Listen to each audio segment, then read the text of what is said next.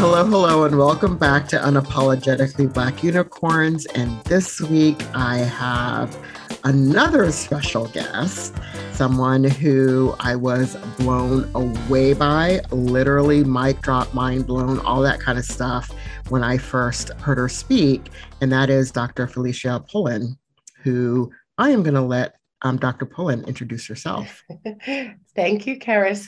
First of all, I have to say, I love the name of your show.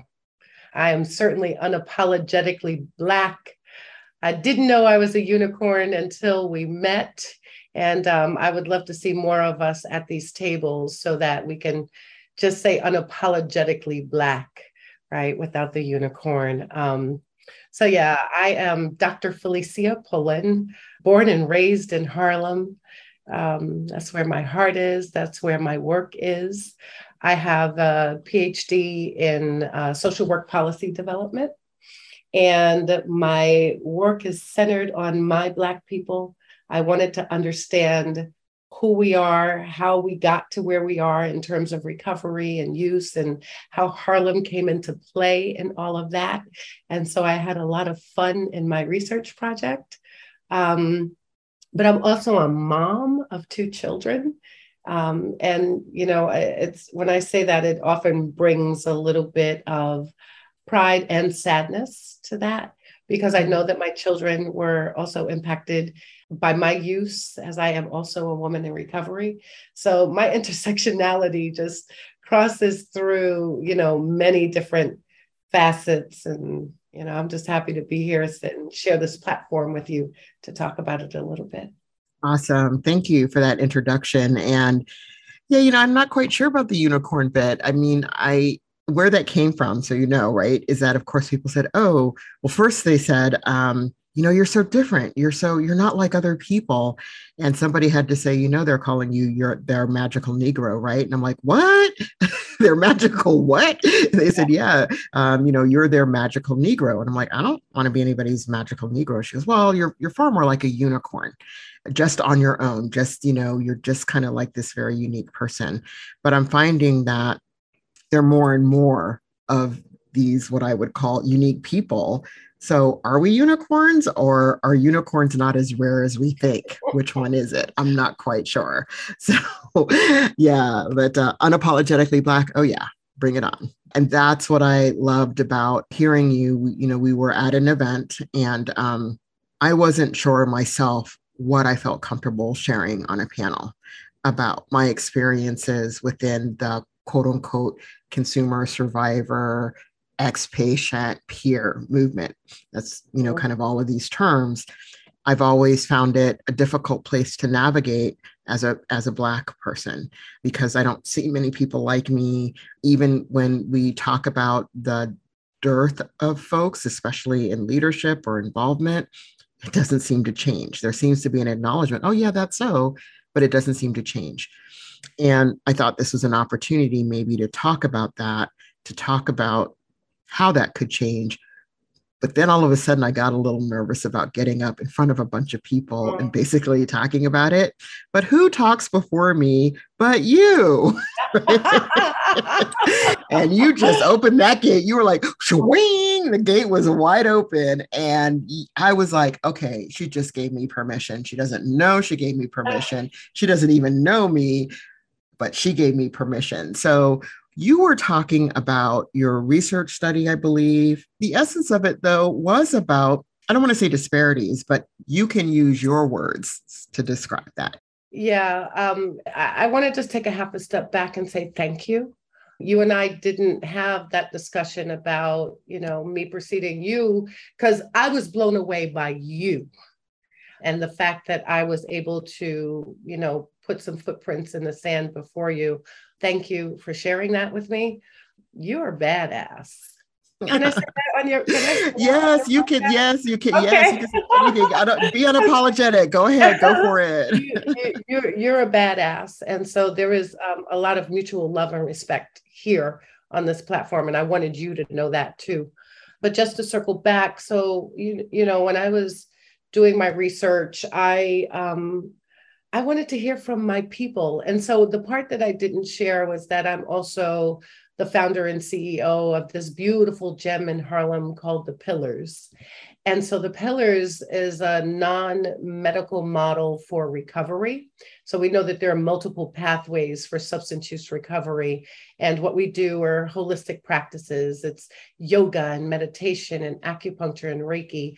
But I have like these amazing people that come through, some of them every day, because they use that space as a recovery center. There's a woman who has 51 years in recovery that comes to our space, and she volunteers to do a bereavement group. So it's all this mutual aid in there.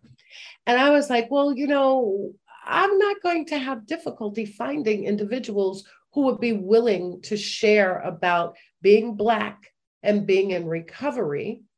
But I was more questioning how they would be able to share with me the impact of 30 years of racialized drug enforcement policies on their ability to attain certain things while in recovery. And so that's kind of how this project began. And I call it a project because it did not end with my dissertation. I am not done. This is my life's work, and it has grown since. But one thing that became really crystal clear in this process was that we need to really start using different language when we talk about determinants of health. So, we often say, oh, the social determinants of health. And for me, it feels very victimizing in terms of the language, because let's start looking at the political determinants of health. Let's understand how policies are impacting people and at disparate numbers, right? They're impacting Blacks differently than they're impacting whites. And that was the piece that I really hoped that everybody walked away with as I began to look at these racial disparities, and especially in overdose deaths, especially in the communities that were most in poverty. So there was this intersection of race and poverty and geography and policy on the recovery and what we see as disparate death rates among Blacks and Latinos. Wow. Okay. Snaps, claps, 2 thumbs up. If I had 3 thumbs, I put the 3rd thumb up. But I mean, that's exactly the conversation that I think, as a whole, we need to have more of. As I also think about our work, and though, my trajectory has been primarily mental health, and I don't see, quite frankly, me, Karis Myrick. It's just, I see, health is health, and we start to break down these kind of like silos of mental health, physical health, substance use, like these are the silos, when in fact, many people will be in quote unquote, all of these systems, if you will, right? But unfortunately, we bifurcate, trifurcate, quadruplicate, and then we don't do very good job of talking and working together. And I think even in our movements as a peer and recovery movements, we have not done a good job of talking and working together, because we're fighting for the same thing in essence. Absolutely. I agree. And, I struggled with my mental health for a very long time. And I think, it's so funny, because in this moment, as I say that and I hear myself saying that, I think sometimes we just say mental health so quickly without really understand, like, my mental health. I was suicidal at 13. I saw my first bout of depression, like serious depression, at 22, and then was, suicidal again at 40. So, but not to say that there was nothing in between all of that, right? There was a lot of substance use and misuse to cope with some of those feelings and the anxiety and the depression that I was suffering under. And I think you are absolutely correct that we are fighting for the same thing, but the system, right, separates us and then makes us fight for the same pot of money. Yeah. Knock it off. Oh, thank you. Thank you. I mean, we know when I say crabs in a pot, crabs in a barrel, I say it's like the crab theory. People look at me, especially non-Black people, because they don't know what that really means. And I think, It's like, well, it means that as some are crawling Going out, out. right, you don't help, you push them back to make sure that That's you right. get out, and you kind of look back and go, too bad for you, Joe, and you keep on going, right? That is not really helpful. And a lot of times, I'll see people quoting, our great leaders, Martin Luther King or Malcolm X or Audre Lorde or Harriet Tubman, Frederick, I could go on and on. And when I ask people, do you really understand what that means? Do you understand that from the context of the shoes that person was walking in, the life they had to walk in? They don't understand it. No. And, I don't expect them to understand it, right? Because the experience is quite different. But I sometimes just feel like, I don't know. I mean, I do my podcast. I love my podcast. I love having these conversations with folks. And then sometimes I'm like, it's too big. We're never going to fix it all. Yeah. Do you ever kind of get wondering how it's? Yep. Yeah. Yes, yes, yes, yes, and yes. And what I have found to be helpful when I'm feeling the weight of that, because I think that I feel that way when I'm on bigger stages, right? Like where we met, right? At that federal level. But then when I go back to my little gem in Harlem, and so, Karis, I'm going to share with you how this one moment, and I have chills as I'm talking about this, it lets me know that, yes, we can do this, even one person at a time. So I put my boots to the ground, and that's like, I love when I have my boots to the ground. And so I went out to a park in Harlem that I did not realize when I went into that park that it had become an open site for crack consumption. And that, and I tell this out loud, that was my drug of choice. So my boots are now on the ground. I am out in this park, and surrounding me are maybe 20, 30, maybe 40 people openly consuming crack. One side of my brain is going, oh man, I know what that must feel like, to feel like you just have to do this, and you are out here in this park in the open, right across the street from children doing this.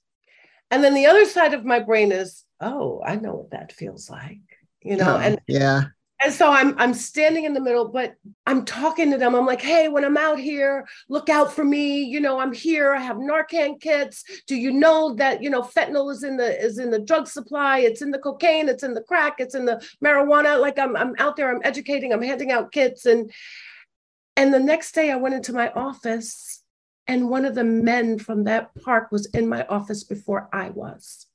Wow. He said, hey, I met you in the park. And he stayed with me in that office. He came and went for 3 days straight. And this was right before Labor Day weekend. He said, this is the longest that I've been in Harlem, and I haven't gotten high. When I went to the bathroom, this was the first time that I looked at my face in a mirror and saw what I looked like. And that's when I knew, okay, I can do this. Yes, it feels daunting when I'm on federal stages. Yes, it feels daunting when I'm talking to the state system. But when I'm on the ground and a man walks into my office, I'm like, okay, all right, I'm making a difference. Yeah. So that individual touch that lets me know that I'm making a difference. Yeah, that's exactly what I try to hold on to as well. And, even with this podcast, it's kind of like it goes out there and you never know what happens to it. Yeah. I do ask people comment, share, subscribe, all that fun stuff. Yeah. But at the end of the day, it's like, did it make a difference? Did anybody hear? Did somebody think something differently from what they heard? And I'll get a random email. It wasn't really random. No, it was random. I didn't expect it. And the person who is I'll just say a high level person, I'll just put it that way, said, I listened to that podcast, and I didn't think of it this way. And I have to impact policy. I have to think about how we're going to take this kind of policy and implement it in our particular location.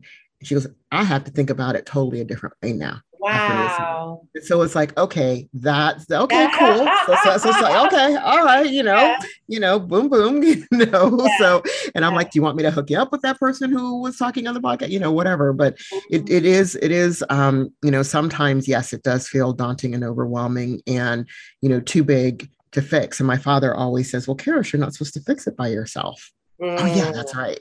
right? Yeah. So it's almost like you take the world on your shoulders because we're so invested in it, And, personally and invested. passionate Yeah. about this work. Yeah. So Yeah. tell me more about the pillars. And, we had talked about, you had two different do you have two different organizations or one?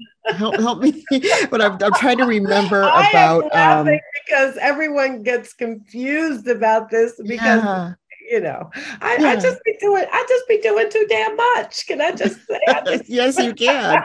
That's right. I'm just doing so it's all under one umbrella. So Let's Talk Safety Inc. is the fiscal arm of it all. Mm-hmm. And so on one side of it, we do prevention of the onset of use for teens and youth. And I really paused there for a reason, because as the field talks about prevention, we don't talk enough about the prevention of the onset of use. And so what did Frederick Douglass say? Build a child and you don't have to heal broken men. And I know that I butchered that, so somebody will probably drop in the comments what it really is. But that's true. And so it's built on, bringing these young people to the table, and they are civically engaged, and they come up with these brilliant ideas, and we have these 12 sectors that come together and give them the resources to make it happen. Mm-hmm. So there's a beautiful mural in Harlem of their perception of Harlem past, present, and future. And so how young people are self-actualized in the future, but they take a look at the 1920s and see this couple walking arm in arm past some brownstone steps. And it morphs into color, looking at James Baldwin and Marcus Garvey and understanding their history and the roots. So mm-hmm. That's Safe in Harlem. Okay. Yep. And then there's the pillars. And so the pillars is actual brick and mortar. Safe in Harlem we do inside of schools. And the pillars is non-medical and holistic approaches to recovery for people who choose that path. Mm-hmm. It is free yoga, meditation, acupuncture, Reiki, parenting skills classes, because we know every parent comes to the table with skills, right? And so how can we help to enhance what you have? We do Narcan distribution. We have a clothing closet where people donate and other people come shopping.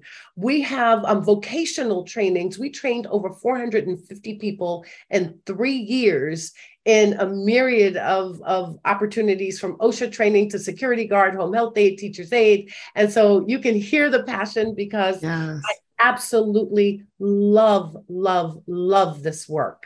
And so people come in, we say, welcome home. Yes. And we are one big family inside of that space. Even if you're walking in for the first time, we call you by your last name, right? Mr. Jones, welcome. You are respected in this space. Yes.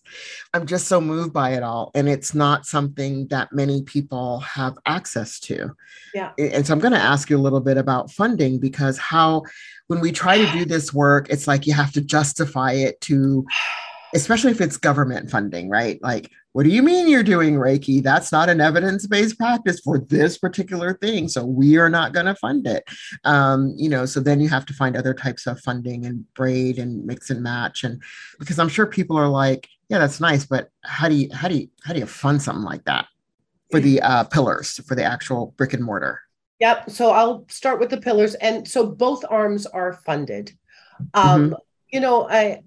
I don't know how many people will say this, but I say this, and I say it out loud often. I'm grateful to Oasis.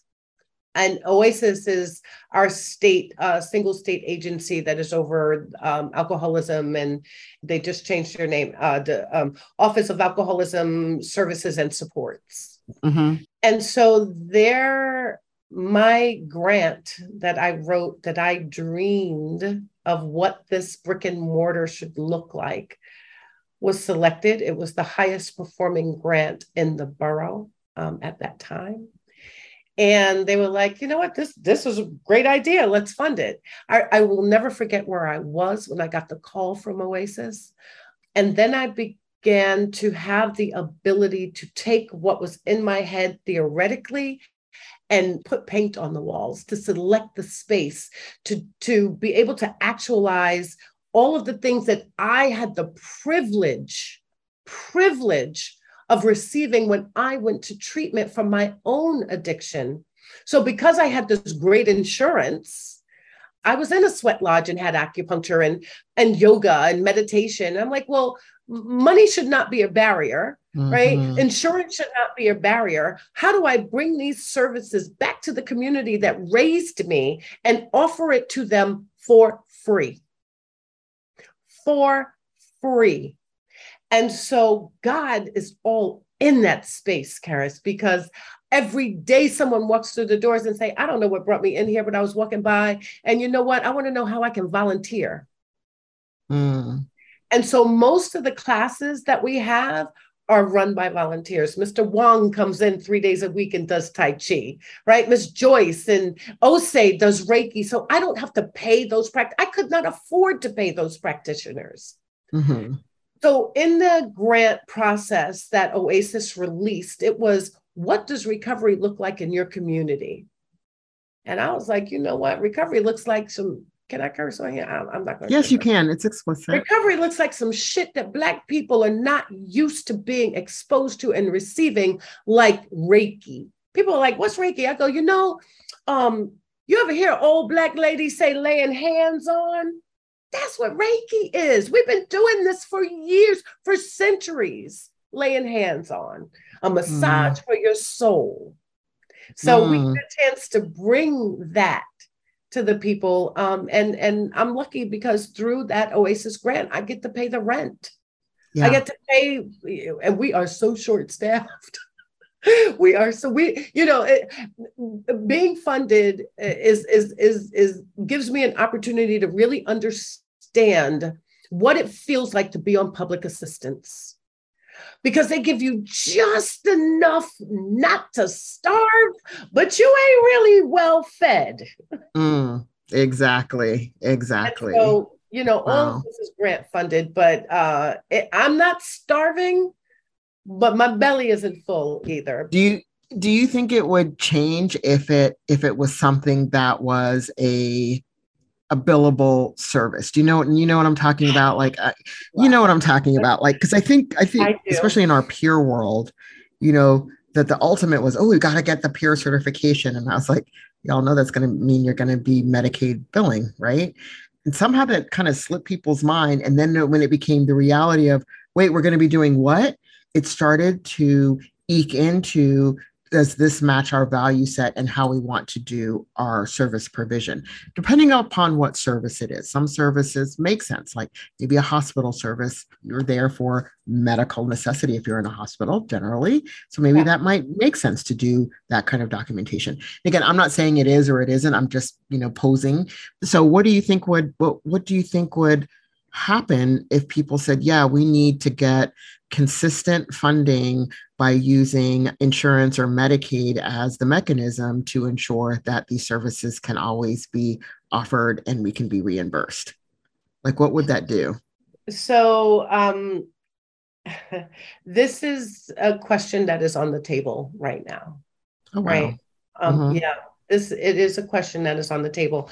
And it's on the table, unfortunately, because the way that the funding mechanism is structured. So there are 31 recovery centers across the state of New York. Some of us don't know, most of us don't know from 1 year to the next if the money is going to continue to come down the pike.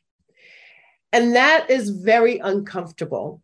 And then there are words that are thrown around in meetings going, well, sustainability. What is your sustainability plan? Well, how can I have a sustainability plan if we have no revenue coming in?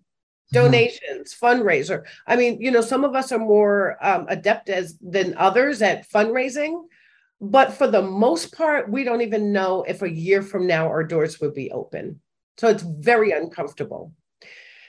And so to your question, I think that there is a way to marry the two systems.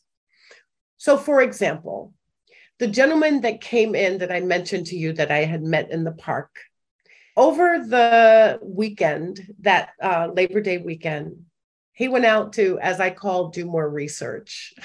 Mm-hmm. And so, unfortunately, in his data gathering, in his research process, he came in that Tuesday and he had hospital bracelets on, and he had some scars that it was a rough lesson to learn, but he had the wherewithal at that moment, because he had that little moment of recovery with us prior to doing more research, that he called for himself to get picked up to go into treatment. Mm-hmm.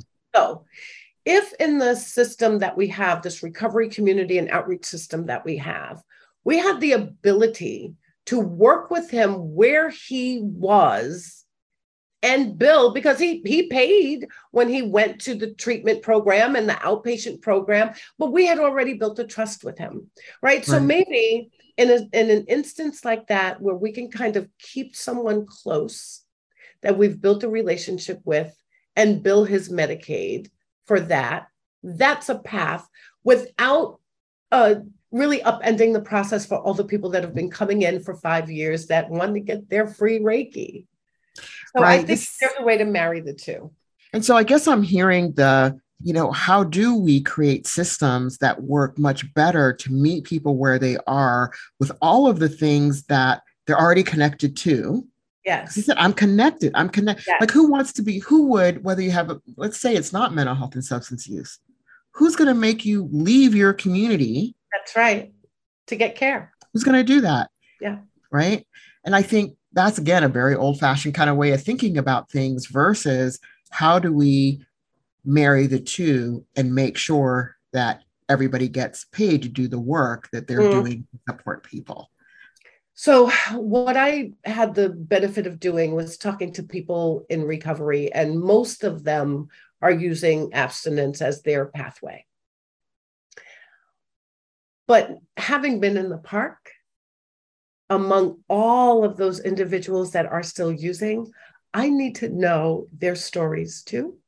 And to bring those stories forth, I want to know, who were you? Who loves you? Who were you as a child? Who were you before you met your drug of choice? When did you meet your drug? Where are you now? Where do you want to be? Not even 5 years from now, but tomorrow, a week from now, a month from now. And so I am going out I bought this GoPro, and if anybody listening to this who knows me, probably chuckling, because I am the least technologically astute person that you could ever want to meet. But I have this thing that I think that I can use as a tool to gather these narratives. Because their voices are missing at the tables that you and I have the privilege of sitting. And so how do we bring them forth? They are humans of New York too. And I want to hear from them. I want to know, what am I not doing? Like, to your point, and working with this man from a point of like, I want to help him. Like, tell me what we need to do. And we need to hear that from them. We are cut from the same cloth. So when Google Glass was the thing, I became a Google Glass explorer for the very same reason, because as a person who'd been given a diagnosis of schizophrenia, people had this belief of what that looked like, what that is. And it was a belief based on, over the top, TV dramas or movie, right? Not complete, not complete narratives of a person's life. It was a moment in time of the symptoms that became the narrative of the diagnoses. And it's not, it's just a moment in time of what those symptoms look like. Could be a long period of time, but it's just a moment in time at the end of the day, right? There's this whole person and a whole thing happening with the person beyond the symptom thing. So I thought, let me get Google Glass and see how I can sort of chronicle what my day is like, and with permission, of course, consent from people, what their days are like. And I did that until Google Glass kind of, we don't know where, anyway, we're not going to go there. So, but I think this is it. I think, again, being able to bring the stories. And when I tell people I'm telling a story and it might have something to do with, my particular experience, I'll say, and now we're going to multiply that. Mm. right? Because I'm carrying the stories of so many with me. I'm able to tell my own because I know what happened, in the, whatever. And I can also, tell other people's stories. But that's just so powerful because it's missing. It's And missing. I think to that point, when I was sharing the research when we were together in DC, it was really the narratives that brought home all the data that I presented before it, right? Mm-hmm. The words of Nina and Frida and Douglas. I mean, hearing people say, you got to know what caused the wound to fix it. And we've been brutalized in this country for so long that we believe that it's normal, right? I can't bring that forth in the way that their own words could. And I think that was probably one of the most powerful pieces of the presentation was here are their words. Exactly. Dr. Pullen, this is people that have been impacted for generations, talking about the generational oppression that is embedded in their DNA and they still are carrying forth because of racism. So I have about a minute. I know we could keep talking and talking and talking. I want you to do some wisdom dropping. You've dropped like tons of wisdom, as everybody does during our time of chatting. But I do want to give guests an opportunity to leave the listeners with one piece of golden nugget, all of it's golden, of wisdom dropping. So what wisdom do you have that you want to share? I think the one piece of wisdom that has just been life-changing for me is to find my passion and to turn that passion into my life's work, which is not something that I always did. So I asked myself, who am I passionate about? Where am I passionate about doing work? What work am I passionate about doing? And that was the platform that I built all of the things that I mentioned. So find your passion and move forth with that, no matter what it is. So the who, what, where, when, and why. And I have peace and happiness that I didn't have before. Beautiful, beautiful. Thank you so much for spending this time with me. I so appreciate it. And for our listeners, you know what to do, like, subscribe, comment, share. Most importantly, share. All the other stuff is important so other people get access. Other people can get access to the podcast. But the most important thing is that you can do too is just share with other people. So thank you so much for joining me. And yeah, for our folks, see you next week on Unapologetically Black Unicorns.